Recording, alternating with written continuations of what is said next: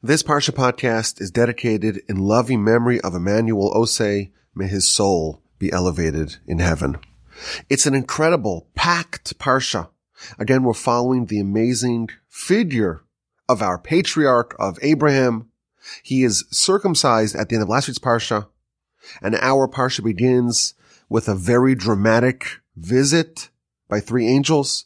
Abraham is informed of the pending demise of Sodom. He launches a salvo of prayer to save them. We follow the angels as they descend upon Sodom, saving Lot and part of his family and overturning the city. Abraham relocates again. He had been at the outskirts of Sodom, bestowing hospitality and faith upon the passerby. And now that Sodom is gone, Abraham relocates under the mistaken impression that they were the world's only survivors. Lot's two daughters ply him with wine and get impregnated by him in the cave, producing two bastard boys, the forebears of Ammon and Moab. Again, Sarah is abducted, and again is miraculously untouched, and again Abraham is showered with wealth as a result. And the Parsha ends with the two Torah readings that we do on Rosh Hashanah. We have the birth, maturation of Isaac and the banishment of Ishmael. And finally, the Parsha ends with the most dramatic episode of them all, the binding of Isaac. It is an epic Parsha with an incredible smorgasbord of juicy subjects to explore. Let's begin. Today we have something very special on tap. We're going to start with an amazing idea from the end of the Parsha, from the episode of the binding of Isaac. And we're going to tie it in to a lesson that we're going to draw from the beginning of the Parsha. And that lesson will serve as a fundamental insight that I think could really ground us to understanding what it is that we're here to do. And we're going to cap it off, please God, with an amazing question, a question that will make us smarter, more intelligent, and maybe even more handsome and beautiful. Let's begin. The Parsha ends, of course, with the episode of the binding of Isaac. God tells Abraham, take your son, your only son, your beloved son, take Isaac, and offer him as a sacrifice on Mount Moriah. And Abraham dutifully obeys. He takes his donkey, he takes the two youngsters with him, and they travel for 3 days until they arrive at the mountain. Abraham and Isaac ascend. The two other ones remain below with the donkey. They prepare everything for the slaughtering of Isaac to fulfill the word of God. They assemble the altar. Abraham is all ready to go.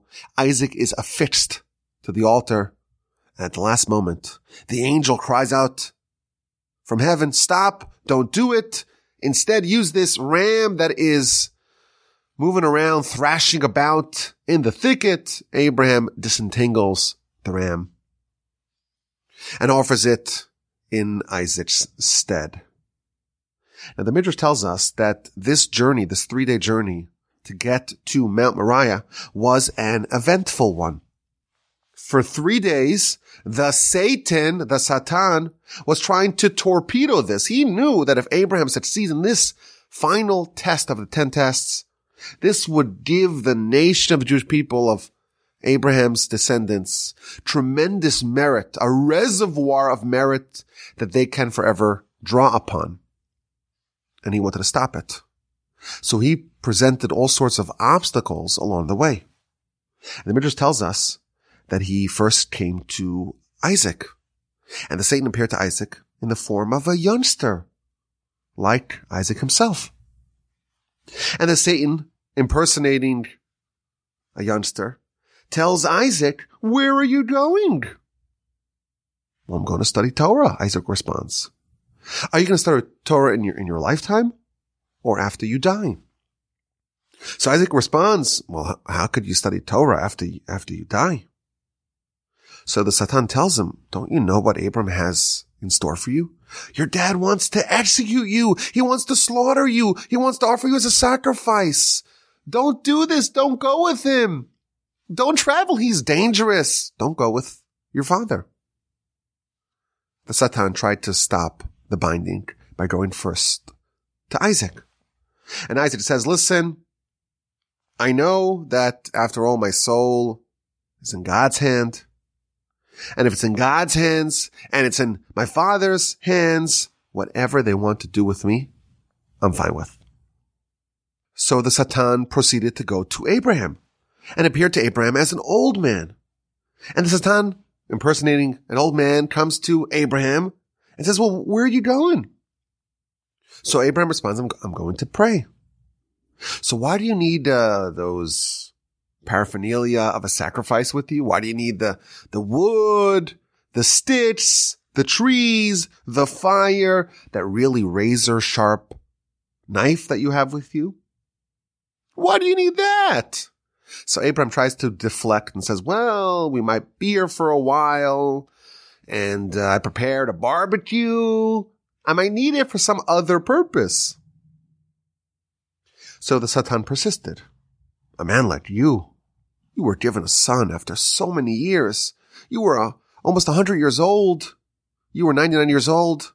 And Sarah, what a miracle. She was 90.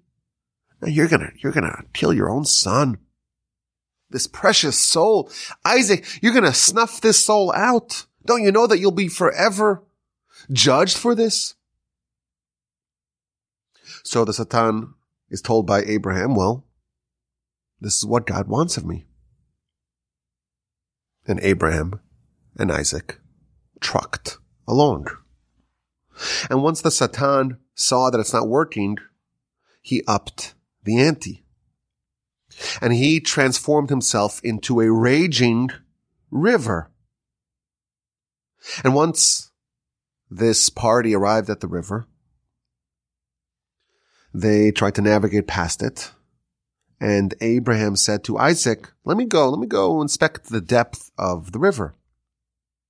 So he travels to the middle of the river, the Midrash tells us. And the water is just up to his knees. It's easily navigable by foot. Let's go into the river. They descend into the river. What does the Satan do? He makes the river deeper. And now they're walking in water that is neck deep. At that moment, the Midrash tells us, Abraham lifts his eyes heavenwardly and says, Master of the world, I know that you are the God in the heavens above and in the earth below. And you told me that I want you to sanctify my name. There's only one Abraham in the world. And there's no righteous person like you in the world. Come reveal my name in the world. Do this act for me. But look at us. Now we are drowning in this river. If we drown, if we die in this raging river, who is going to pronounce your name in the world? Right away, God screamed at the Satan, and the water vanished instantly, and they found themselves on dry land. And they continued until they arrived on the mountain, and the story played out as it did. But the Midrash is telling us that this was not just a simple test. For 3 days, Abraham and Isaac had to overcome the Satan, who was throwing all sorts of curveballs their way, trying to get them to abandon this tremendous mission, this tremendous mitzvah. And here's the question. Here's the question to open up our Parsha podcast for Parshas Vayera. Abraham erects the altar. Isaac is now on the altar. Everything's ready to go. It's game time. And an angel appears and says to Abraham, stop what you're doing. Don't touch the lad. Don't make even a small minor wound. Now I know that you trust me. Instead, take the ram. And indeed, Abraham listens. He stops and he supplants the ram that's thrashing in the thicket. The ram is trapped by its horn, by its shofar, in the brambles. It's entangled in the brush. And he takes the ram and offers the ram as a sacrifice, as an olah, as an elevation offering instead of Isaac. Here's the question. For the whole duration of the trip, the Midrash tells us, the Satan is trying to get you to stop. And now suddenly you hear a voice, and the voice tells you to stop. How do you know that this is not the Satan again, up to his old antics, trying to get you to stop, trying to get you to refrain from doing this wonderful mitzvah? That's what he's been doing before. That is his raison d'être. If I pronounced it correctly, forgive my French. That's what he does. He tries to get you to stop doing this mitzvah. And he's established a pattern of trying to get you to stop for 3 days. And now someone tells you to stop, and somehow Abraham is convinced that this, in fact, is a legitimate message from God to stop. And he stops. What gave it away that this is not the Satan once more? This is an interesting question. And this year I saw an answer courtesy of the great Rabbi Meir Shapiro. He said something just unbelievable.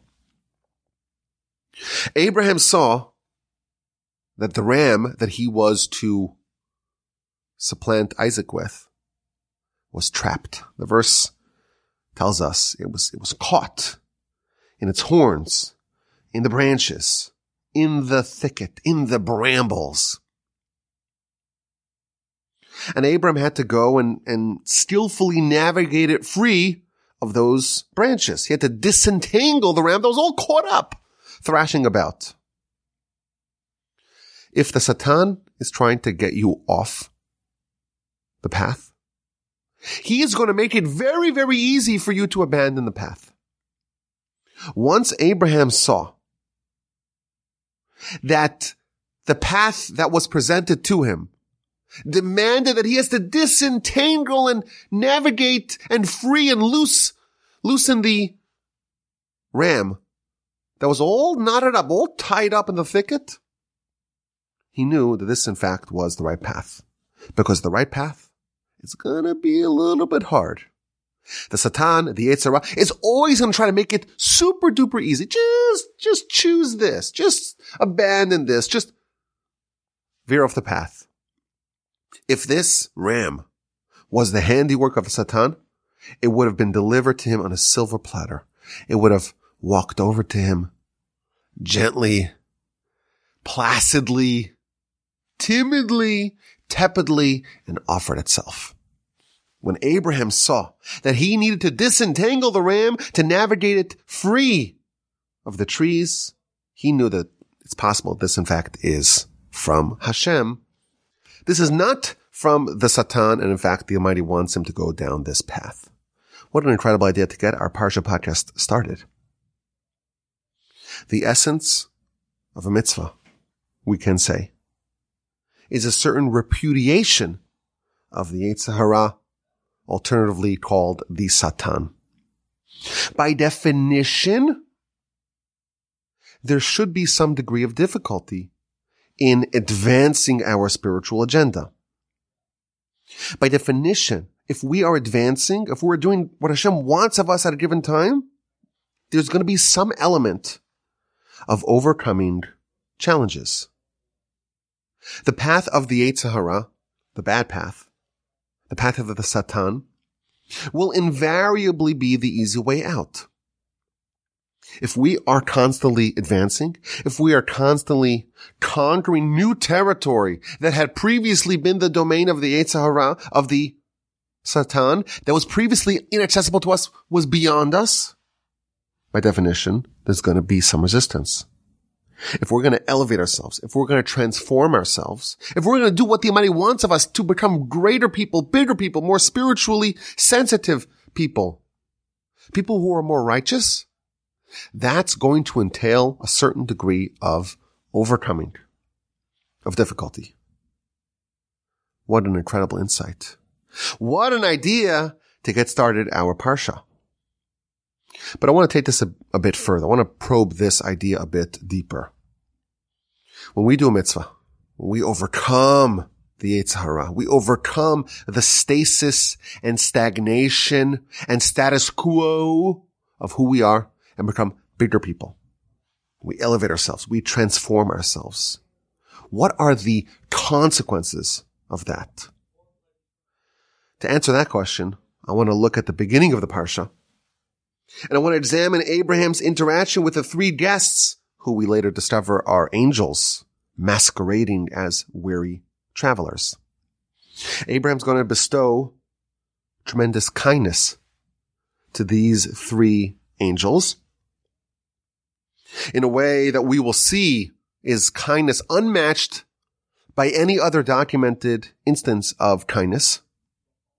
And we're going to see the tremendous consequences, the after effects of Abraham's superlative kindness. Now we know that Abraham, he's eternally associated with kindness. The verse tells us, Chesed la'Avraham, the kindness is for Abraham. And the Talmud tells us that Abraham used his kindness as a means to promote and to advance his efforts to spread monotheism. He positioned his tent with 4 entrances to be able to scoop up any passerby, any traveler, and to bestow upon them kindness and hospitality, to give them a sumptuous meal. And when it was done, he taught them about faith. They wanted to thank him for his tremendous kindness and hospitality. And he says, don't thank me. I didn't do this. I didn't make these animals that you ate. I didn't make this water that you drank. I didn't do anything. You have to thank God. And if they refused to repudiate their idols, if they refused to acknowledge God, Abraham would compel them. He would say, otherwise you got to pay. You got to pay for this 5-star meal that I gave you. And that would convince them. And this is how Abraham created his movement. It was with kindness. And the Talmud tells us that Abraham's kindness was perpetuated to his descendants. The Talmud of the book of Yevamos, page 79a, tells us that there are 3 identifying qualities of the descendants of Abraham, Isaac, and Jacob. From each one of our illustrious antecedents, from each one of the 3 patriarchs, we received one eternal quality. Baishanim, to be bashful, Rachmanim, to be merciful, and Gomlei Chasad, to be hospitable and kind. These 3 qualities became natural, inherent, and inborn in their descendants. From Abraham, we got our predisposition towards being kind. The kindness of Abraham was so deeply embedded in his DNA, it forever became expressed in his descendants. And by contrast, last week we talked about Lot, that his kindness was not perpetuated in his descendants. It was not bequeathed to those that came after him, but that's Lot. Abraham, all of his descendants are kind and hospitable. In fact, even Ishmael, we know that the Ishmaelites, they also excel in kindness and hospitality. Why? They're descendants of Abraham. But in our Parsha, we see an episode of Abraham's kindness and hospitality that the Torah chooses to showcase. And when we examine it carefully, I think we will conclude that this is the greatest act of kindness and hospitality ever recorded. At the end of last week's Parsha, Abraham was circumcised at the age of 99. And our Parsha begins with Abraham sitting at the entrance of his tent in the heat of the day. Of course, the Torah is not making small talk. It's not chatting about the weather. Rashi tells us that God removed the sun from its sheath.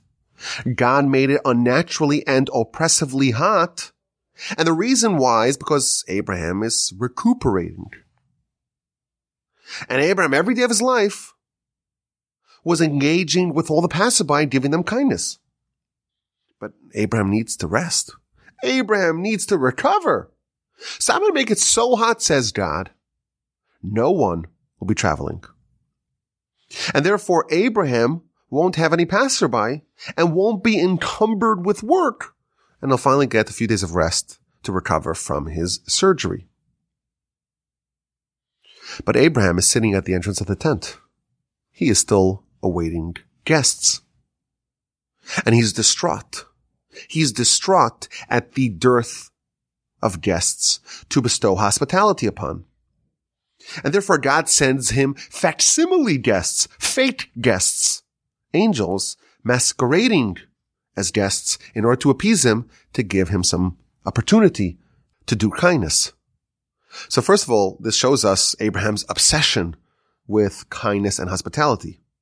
It's not something he's willing to do if someone really, really needs it, okay? This is something that he did with such regularity and consistency that when he wasn't able to do it, he experienced pain. He was distraught at the inability to give kindness. This is a very different level of a relationship with hospitality than we're accustomed to.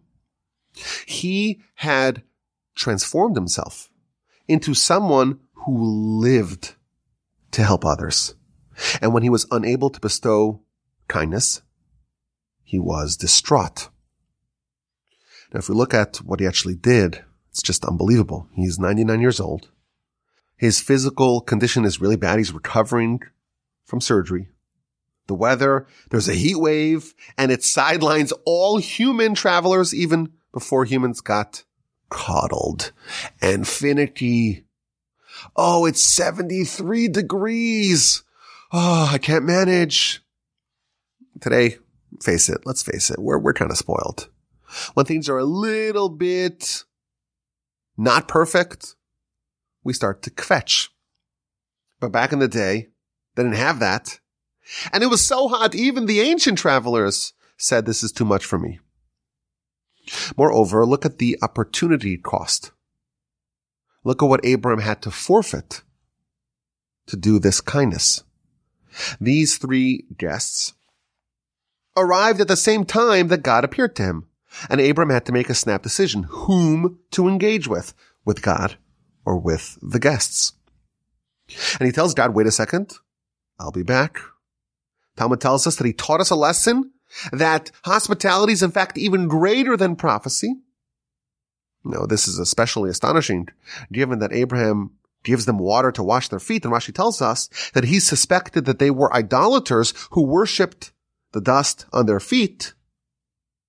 Nevertheless, Abraham gave up. He forfeited prophecy for hospitality.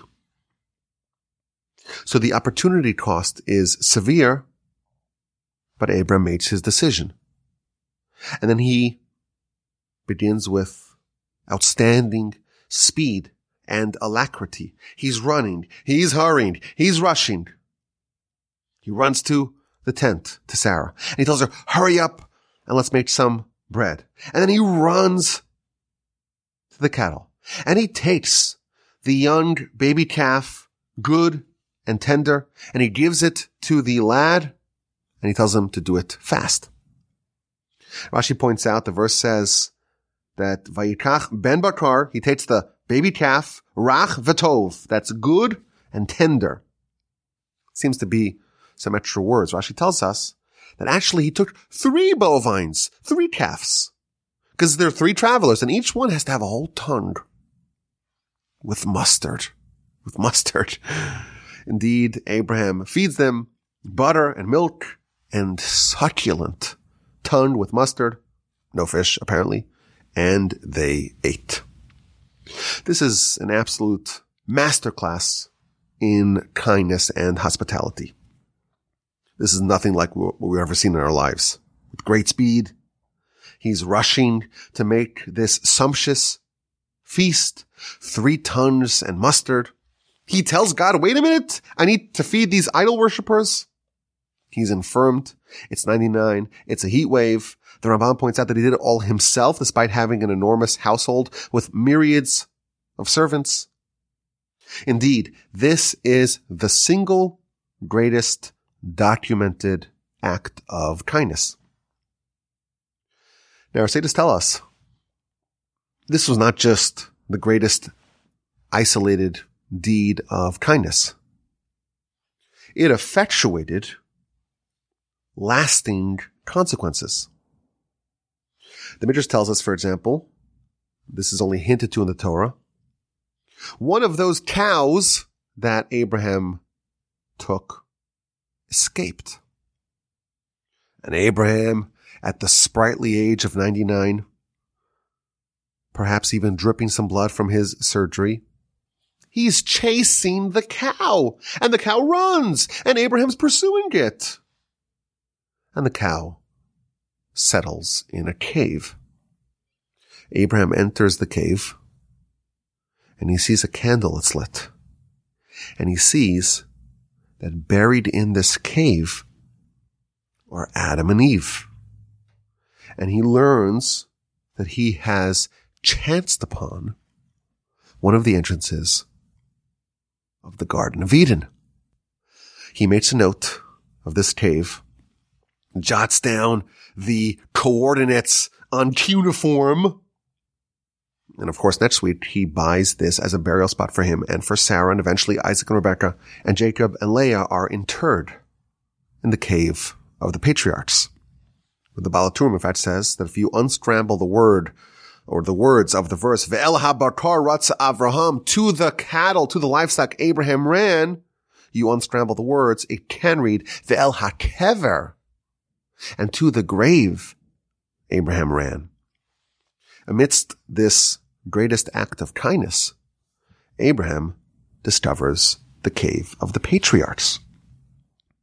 So this is a lasting consequence of this story. But there's another lasting consequence of this act of kindness. This is featured in Rashi, sourced in the Talmud Bava Metzia, page 86b. Rashi tells us that the verse says that Abraham gave water to these people, but he did it via a third party. Yukach na me'at mayim, may some water be taken for you so you can wash your feet. Rashi tells us that he did it with an emissary, with a messenger. And the Almighty repaid his sons, his descendants, also with a messenger. As the verse says, and Moshe lifted his arm, and he struck the rock. The Talmud tells us that everything that Abraham did himself, they were rewarded by having God tend to Abraham's descendants himself, except for the water. Why did our nation merit to have manna for 40 years and quail for 40 years and roving clouds of glory for 40 years and divine closeness and divine care for 40 years in the wilderness? Why did we merit that? Talmud tells us because Abraham, in this greatest act of kindness ever recorded, because he took care of the angels, God took care of his children. And whatever Abraham personally tended to the angels in those parallel areas, God personally, so to speak, God himself tended to the nation. But there's one thing that Abraham gave to the angels via an emissary, via a go-between. And that's the water. And why did God use an emissary to give the nation water? Of course, remember that Moshe struck the rock in order to get it to emit water. That's because when Abraham gave water to the angels, who he thought at the time were people, wary travelers, he used the go-between, he used an emissary, and therefore tit for tat, when God gave water to the Jewish people, it was also via an emissary. Now, if you play this out in your head, we know that Moshe was barred from entering the land because of the sin of him striking the rock. For the manna, Moshe was not needed. God himself delivered it. Why? Because the food was done by Abraham himself, and therefore the food for his children was done by God himself. And therefore there was no room for blunders when it came to the manna. But the water that Abraham did via an emissary, that was repaid to Abraham's descendants via an emissary. And once it's in fallible human hands, even if it's the hands of Moshe, there is room for a mistake, even a titanic blunder. And as a result, Moshe hit the rock instead of speaking to it, and therefore was barred from entering the land. And as we've spoken about in the past, whatever Moshe acquired was done eternally. And therefore the Torah that we have from Moshe is eternal. The mission that we had from Moshe was never destroyed. But the conquest of Canaan was not done via Moshe, and therefore we can be banned. We can be expelled. We can be sent into exile from the land. Meaning that the roots of the exile and the destruction of the temple, they lie here. Abraham gives water via an emissary. Moshe in the wilderness gives water via an emissary. There's room for a blunder. Moshe is not allowed to enter the land. And therefore, we do not acquire it permanently. So, of course, this elevates the consequences of this story, this seemingly innocuous story of Abraham offering food and water to the angels. It elevates it to a much higher realm. And as an aside, why, in fact, did Abraham use an emissary for the water? So this week, my friend, the brilliant Rabbi Elchanan Schaff from Los Angeles, sent me a copy of his new book on the Torah called China V'Chista. And this morning, I was perusing it. And he asks this question, why, in fact, did Abraham use an emissary? To give water to the angels to wash their feet. So he suggested, very brilliantly, that Abraham didn't want to embarrass these, what he thought were Ishmaelites or Arabs, because they would bow down to the dust on their feet. And then he said, let's use an emissary. I don't want to tell you directly that what you're doing is wrong. And therefore he said, okay, when I'm going to rebuke you, wash your feet, clean off that idolatry, I'm going to use someone else to rebuke you. But maybe Abraham's mistake was to assume that having a flaw, having a shortcoming, is necessarily something to be embarrassed about. What Abraham should have done is to say, listen, you made a mistake. A lot of people make mistakes. You worshipped idolatry. That can be fixed. Here's some water. Let's wash it off and let's learn about the one true God. And maybe that's the roots of Abraham's mistake. Of course, a brilliant answer that I just saw today in this new book called China V'Chista. It's written entirely in Hebrew, but check it out. I'm sure it's for sale someplace. Though I got a copy delivered to my house. Thank you so much, Rabbi Schaff. But regardless, we see that this episode of kindness of Abraham, it's not only the single greatest episode of kindness, it bore generational fruit for Abraham's descendants. Now, I think we can ask an interesting question, or at least we can make an interesting observation. While it is undeniable that this is the most special, most dramatic act of kindness, but the reward that this act engendered was the sustaining of the nation for 40 years in the wilderness. Of course, on two tiers. What Abraham did directly, his descendants were rewarded directly. What Abraham did via a messenger, God did via a messenger too. But this episode, in contradistinction to every other episode of Abraham's kindness over his long and fruitful life, this is the episode that begot the eternal reward of 40 years in the wilderness. Of food, that is, for 40 years, of sustenance for 40 years in the wilderness. If you think about it, it's a little bit lopsided, asymmetrical. How many acts of hospitality do we imagine that Abraham did over the course of his lifetime? So we know, this is already evident in our parsha, he did it every single day.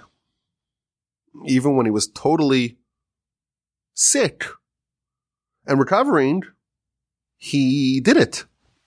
So we could assume it was every day.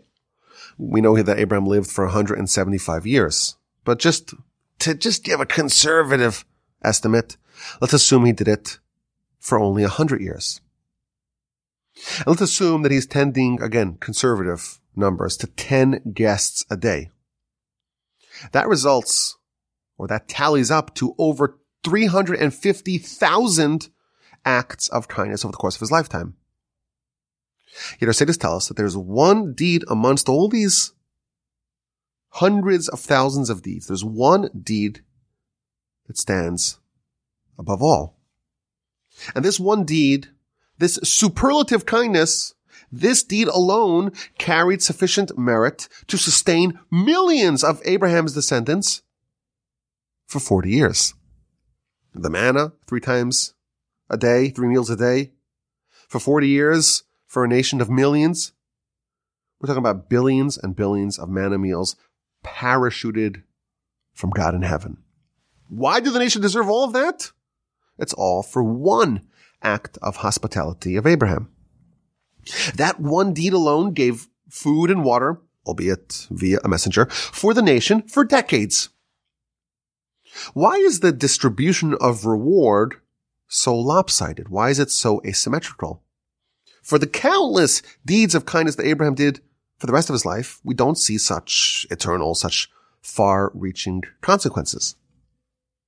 But for this one, of course, otherworldly act of kindness, he merits 4 decades of divine hospitality for his descendants in the wilderness. So it's not really a question as much as it's an observation. And I think that the secret to unpack this is the principle that we see in our literature, in the Mishnah and elsewhere, lefum tzara agra. This principle states that the degree of reward is always going to be commensurate to the degree of pain that was needed to earn that reward. You do a mitzvah, you get reward. You do a mitzvah and it's painful, you get even more reward. The mitzvah itself could be identical. But if one was easy and one was hard, the one that's hard has more reward. Now it's important to note, why is reward commensurate, or why is it even linked to pain? We don't glorify pain. We're not masochists. So it's important to understand that the pain itself is not what's being rewarded. What's being rewarded is the change, the transformation, the elevation that a given deed effectuates. Mitzvahs are there to change us, to elevate us, to make us more righteous, more spiritual, more holy, more good. But the more we change, the greater the reward. How do you measure change? What's a metric that you can use as a proxy for change? That's the degree of pain. The degree of pain, of dissonance, of attrition that we have to go through to break down those walls that are keeping us small and the same. To batter through the resistance that we face, the uphill battle that we face with the Yetzer Hara. That's gonna be a reflection. The more painful it was, the more we had to overcome, the more we've accomplished, and thus the more we are rewarded. At the end of the parsha, we learned what the definition of a mitzvah is. The definition of a mitzvah is that it has to be some degree of difficulty. You have to navigate the ram out of the thicket.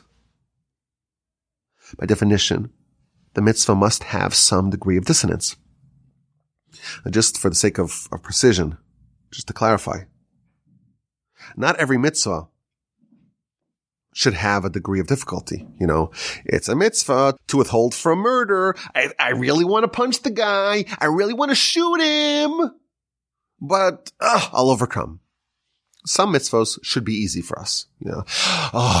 I'm in the store. I really can't hold back. I need to do some shoplifting. Oh, it's so difficult. I'll listen to Hashem. I won't steal. There is a concept. Of course, this is a bigger subject. But there's the front lines of our conflict. There is a part of our spiritual life that's already in the bank. It's already secured. So for me, I've been wearing tefillin every day since I was bar mitzvah. Thank God. So I don't have a test. There's no test. There's no challenge for me to wear my tefillin every day. My battleground with that has moved to other territories. It's moved to other frontiers. There is a front line of our spiritual conflict. And that's where the growth happens. The area in which you find difficulty, you're dueling, you're squaring off with the Yetzer Hara, that's where it should be hard. the meeting point of where you are today and where you spiritually have not yet achieved. You have to conquer territory from the Yetzer Hara. Those milestones are hard or painful. Changing the spiritual status quo, that's the uphill battle. And every inch is painful. And thus, when you have to endure pain and trial and tribulation to accomplish a certain goal, that pain indicates that you've changed. And the more pain, the more you've changed, the more robust that change was. And therefore, how do we find out how much reward, how much did you achieve? By the degree of pain. It's like exercise. You want to be lean and muscular and fit and metabolically healthy. It's going to demand some pain. You have to exercise, got to eat healthy, got to steer clear of the carbs. It's painful. Now, once you've accomplished a certain level, it becomes easier. And those future gains are going to be even harder. There's the low-hanging fruit. Once that's done, that becomes easy, but then the next frontier becomes harder, and so on. To be spiritually advanced, or spiritual exercise, if you will, we need to overcome challenges. We need to overcome the default, the status quo, the comfortable. We have to go against our nature. We have to resist temptation. We have to forego things that will draw us away from our elevated self. So that's this principle. The more pain, the more reward. But what is the rate of exchange? How much more reward do we get for something that was really painful for us to do? It's really difficult for us to do. So there is a statement that our sages tell us.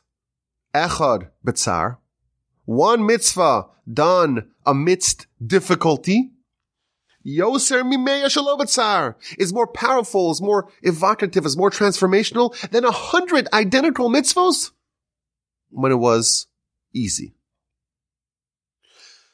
The exchange rate between easy and hard mitzvos, it's not some sort of linear graph. It is exponential. And here we find out just how different the rates are between an easy mitzvah or even a moderately difficult mitzvah and something which is so difficult.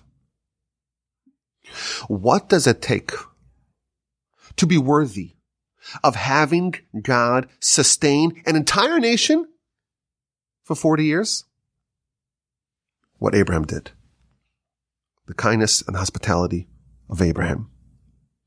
That one deed outweighed not 100 other acts of kindness, but hundreds of thousands of acts of kindness does not equal one deed done with such tremendous difficulty and such devotion and such commitment.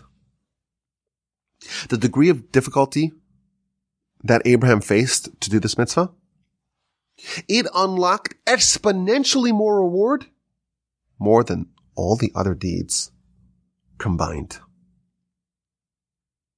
I think this is a very encouraging lesson. We're learning about mitzvos. We're learning about change. We're learning about elevation. We're learning about transformation and about the reward that they engender. We're here to work. We're here to conquer previously unheld territory. We're here to overcome the Yetzer Hara. We're here to battle, to wage war against that nefarious foe. If it's difficult, you can comfortably assume that you are heading in the right direction. If you have a fork in the road and you don't know which way to go, the one that's hard is quite likely, the one that's the correct choice. If it's hard, well, that's a sign of things working. It's supposed to be hard. But what if it's very, very, very hard? Very difficult. If you face an opportunity to do a mitzvah, and it's very inordinately difficult, you should know that you are being offered something very special. Should you accept you may be unlocking something of tremendous, unparalleled eternal value and consequence. You have to realize that when you have a very hard test, it can be compared to holding the winning spiritual lottery ticket. You have the massive jackpot within reach. Now, if you're listening to this in the future, not during this week of November 2022, you might have forgotten that the largest jackpot in all of lottery history was just done this week. Someone in California. We hope they're a Parsha podcast listener so they can send us their tithing to torchweb.org. But we had the biggest lottery ever in America. Think about what it's like to win that drawing and to hold that ticket in your hand. When you have a very difficult test, you've won the spiritual lottery. You have an opportunity to earn billions of meals of manna from heaven for your descendants, for your people. You can earn the miracle of water coming from rock, enough water to give to the entire nation for 40 years. It's important to be aware of that, to be cognizant of this, because the degree of difficulty makes it that very few people can actually succeed in that. But this is what Abraham was presented in our Parsha. Really his whole life, the whole Parsha and his whole life story is one of tests and transformation and elevation, unlocking level after level. But we see a little window our sages revealed to us that he earned enormous and dramatic reward as a result of these tests. And we should take this lesson to heart when we are given a challenge that seems so insurmountable. It may be that winning jackpot. And if we're aware of the tremendous outsized consequences of a difficult mitzvah that was really hard for us to do, we're aware of that, and we seize the moment, we can cash in that ticket. I'll give you one example from our sages. Our sages tell us twice. In the Talmud, once in the book of Gittin on page 36b, and once in the book of Shabbos, I didn't look this up, but I believe it's on 88b as well. Talmud tells us that if you are embarrassed publicly, and you don't lash back, someone says some biting, stinging zinger to you, a remark that really, really embarrasses you, and you don't respond, you swallow your tongue. You just accept it. You hear your shame being pronounced, and you don't react. That, says the Talmud, makes you like a person who loves God in a way that matches the sun in all its glory, which is our sage's way of saying you've earned eternal reward in Olam Haba with one deed in 1 hour. And I'll also add to you one more thing. If someone is in such a situation where they were embarrassed, they were ashamed, and they didn't respond, whatever blessing they give will be fulfilled. That's what our sages tell us. They give a blessing at that moment, they can earn whatever they want. And you know why? Because they've done something akin to what Abraham did. A very, very difficult mitzvah. It was so hard. What did he earn? 40 years of billions of meals of manna? Of endless liters and gallons of water? Miraculously, with one deed. Our sages tell us an example of such a deed: when someone embarrasses you, someone ashames you, someone says something so hurtful, and our instinct is to fight back and to lash back and to show them how they're really the terrible person.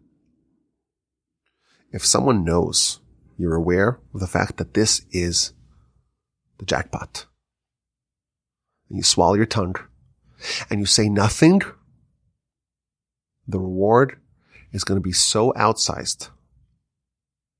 It's not going to be commensurate in a way that we would value. It's commensurate the way God values it. It's totally lopsided. It's a deed worthy of Abraham. Whatever blessing you give at that time will be fulfilled, our sages tell us. You may be getting a winning lottery ticket. It's going to be painful. It's going to be hard. It's going to be very difficult. But cash it. Act accordingly. Okay, let's get to this week's IQ question. This is a question, unlike last week. Last week's question was an eminently answerable question. This is the kind of question that needs to be savored, needs to be relished, needs to be chewed over and appreciated because it's very, very difficult to answer. It's a very clever question, but it's not an easy one to answer. So if you don't have an answer, that's okay. Just thinking about the question will make you a bit smarter. It will raise your Parsha IQ. And, of course, your general intelligence. The Parsha ends with the binding of Isaac. An episode, of course, that we read on Rosh Hashanah. And, of course, Isaac was not ultimately sacrificed. He was supplanted by the ram that Abraham disentangled from the bushes. Now, the Midrash tells us that this ram was very useful. This ram, the Midrash tells us, was created at twilight of the week of creation. It's been around for a while. And after Abraham slaughtered it, he sacrificed it, he burned it, the ashes of this ram, that is the foundation upon which the inner altar in the temple was built. So, of course, Mount Moriah is what we call today Temple Mount. And the ashes, they served as the foundation of the altar. And the sinews of this ram, they were made into the strings of David's harp. And the skins of this ram, they were the garments of Elijah. Elijah is described as someone who had this elaborate tunic or garment of sorts. Where'd that come from? Where'd that leather come from? It came from this. I don't know if it's quite leather, but whatever it is. The garments of Elijah came from this ram. And the horns, the two shofars of this ram, the left one, which was a bit smaller, was blown at Mount Sinai. At Sinai, there was the blast of the shofar that indicated that the event is over and the mountain is approachable. That was the shofar, the left horn of the ram. And the right horn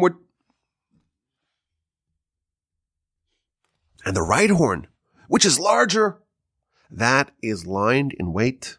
In the future, when Messiah comes, on that day, they will blow in the great shofar, and on that day, God will be our king over the whole world. When you hear the sound of a shofar blowing, that may be heralding the arrival of Messiah. I once had a malfunctioning faucet in my bathroom, and it was making this whistling sound. I said, "Oh, is that the sound of the shofar? Is that the sound of the shofar? Is Messiah here?" It turns out it was just some bad plumbing. But that's what the Midrash tells us, that this ram, every part of it was used. And the horns, the left one, well, that one was used to blow the shofar at Sinai, and the right one, we will use it in the future. And here's the question that we have to savor. We have to just appreciate. We have to just enjoy. We know that Isaac was supposed to be offered as a sacrifice on this mountain, on this altar. What kind of sacrifice? There are a lot of different types of sacrifice as an olah, as an elevation offering. And instead, Abraham offered the ram as an elevation offering. Now, in the book of Leviticus, we read about the beginning of chapter 1, the very beginning of the book of Leviticus. It talks about the elevation offerings, the olah offerings. And the verse says that every single part, or almost every single part, of the animal is offered and burned upon the altar.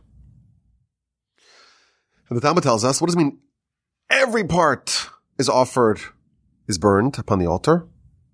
That's referring to the horns. If you offer a ram as an olah, as an elevation offering, you have to burn the horns. So here's the question. The Midrash tells us that Abraham offered this ram as a sacrifice, but somehow the horns endured, they remained. Abraham offered this animal as an elevation sacrifice, and the laws require that even the horns are burned. How were there leftover shofars? How do we have this ram of Abraham? Somehow those horns are still extant somewhere. One was blown at Sinai and the right one, well, that's going to be blown in the future.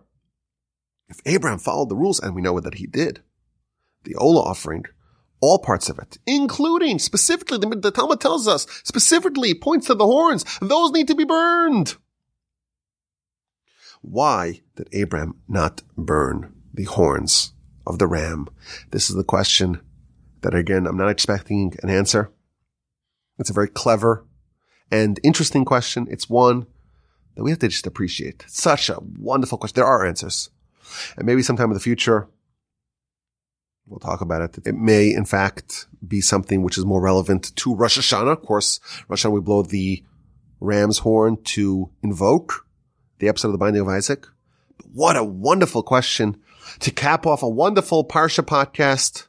I hope that this raised our Parsha IQ, made us a bit smarter, and more handsome, and more beautiful, and more clever, and maybe a bit funnier, better sense of humor, more charisma, everything. And I appreciate you listening.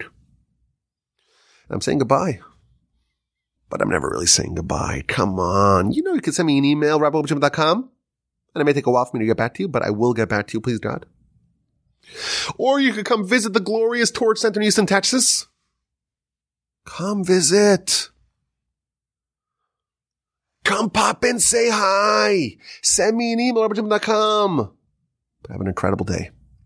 A sensational and transformational and exuberant Shabbos upcoming. And please don't with help of the Almighty. We'll talk again next week.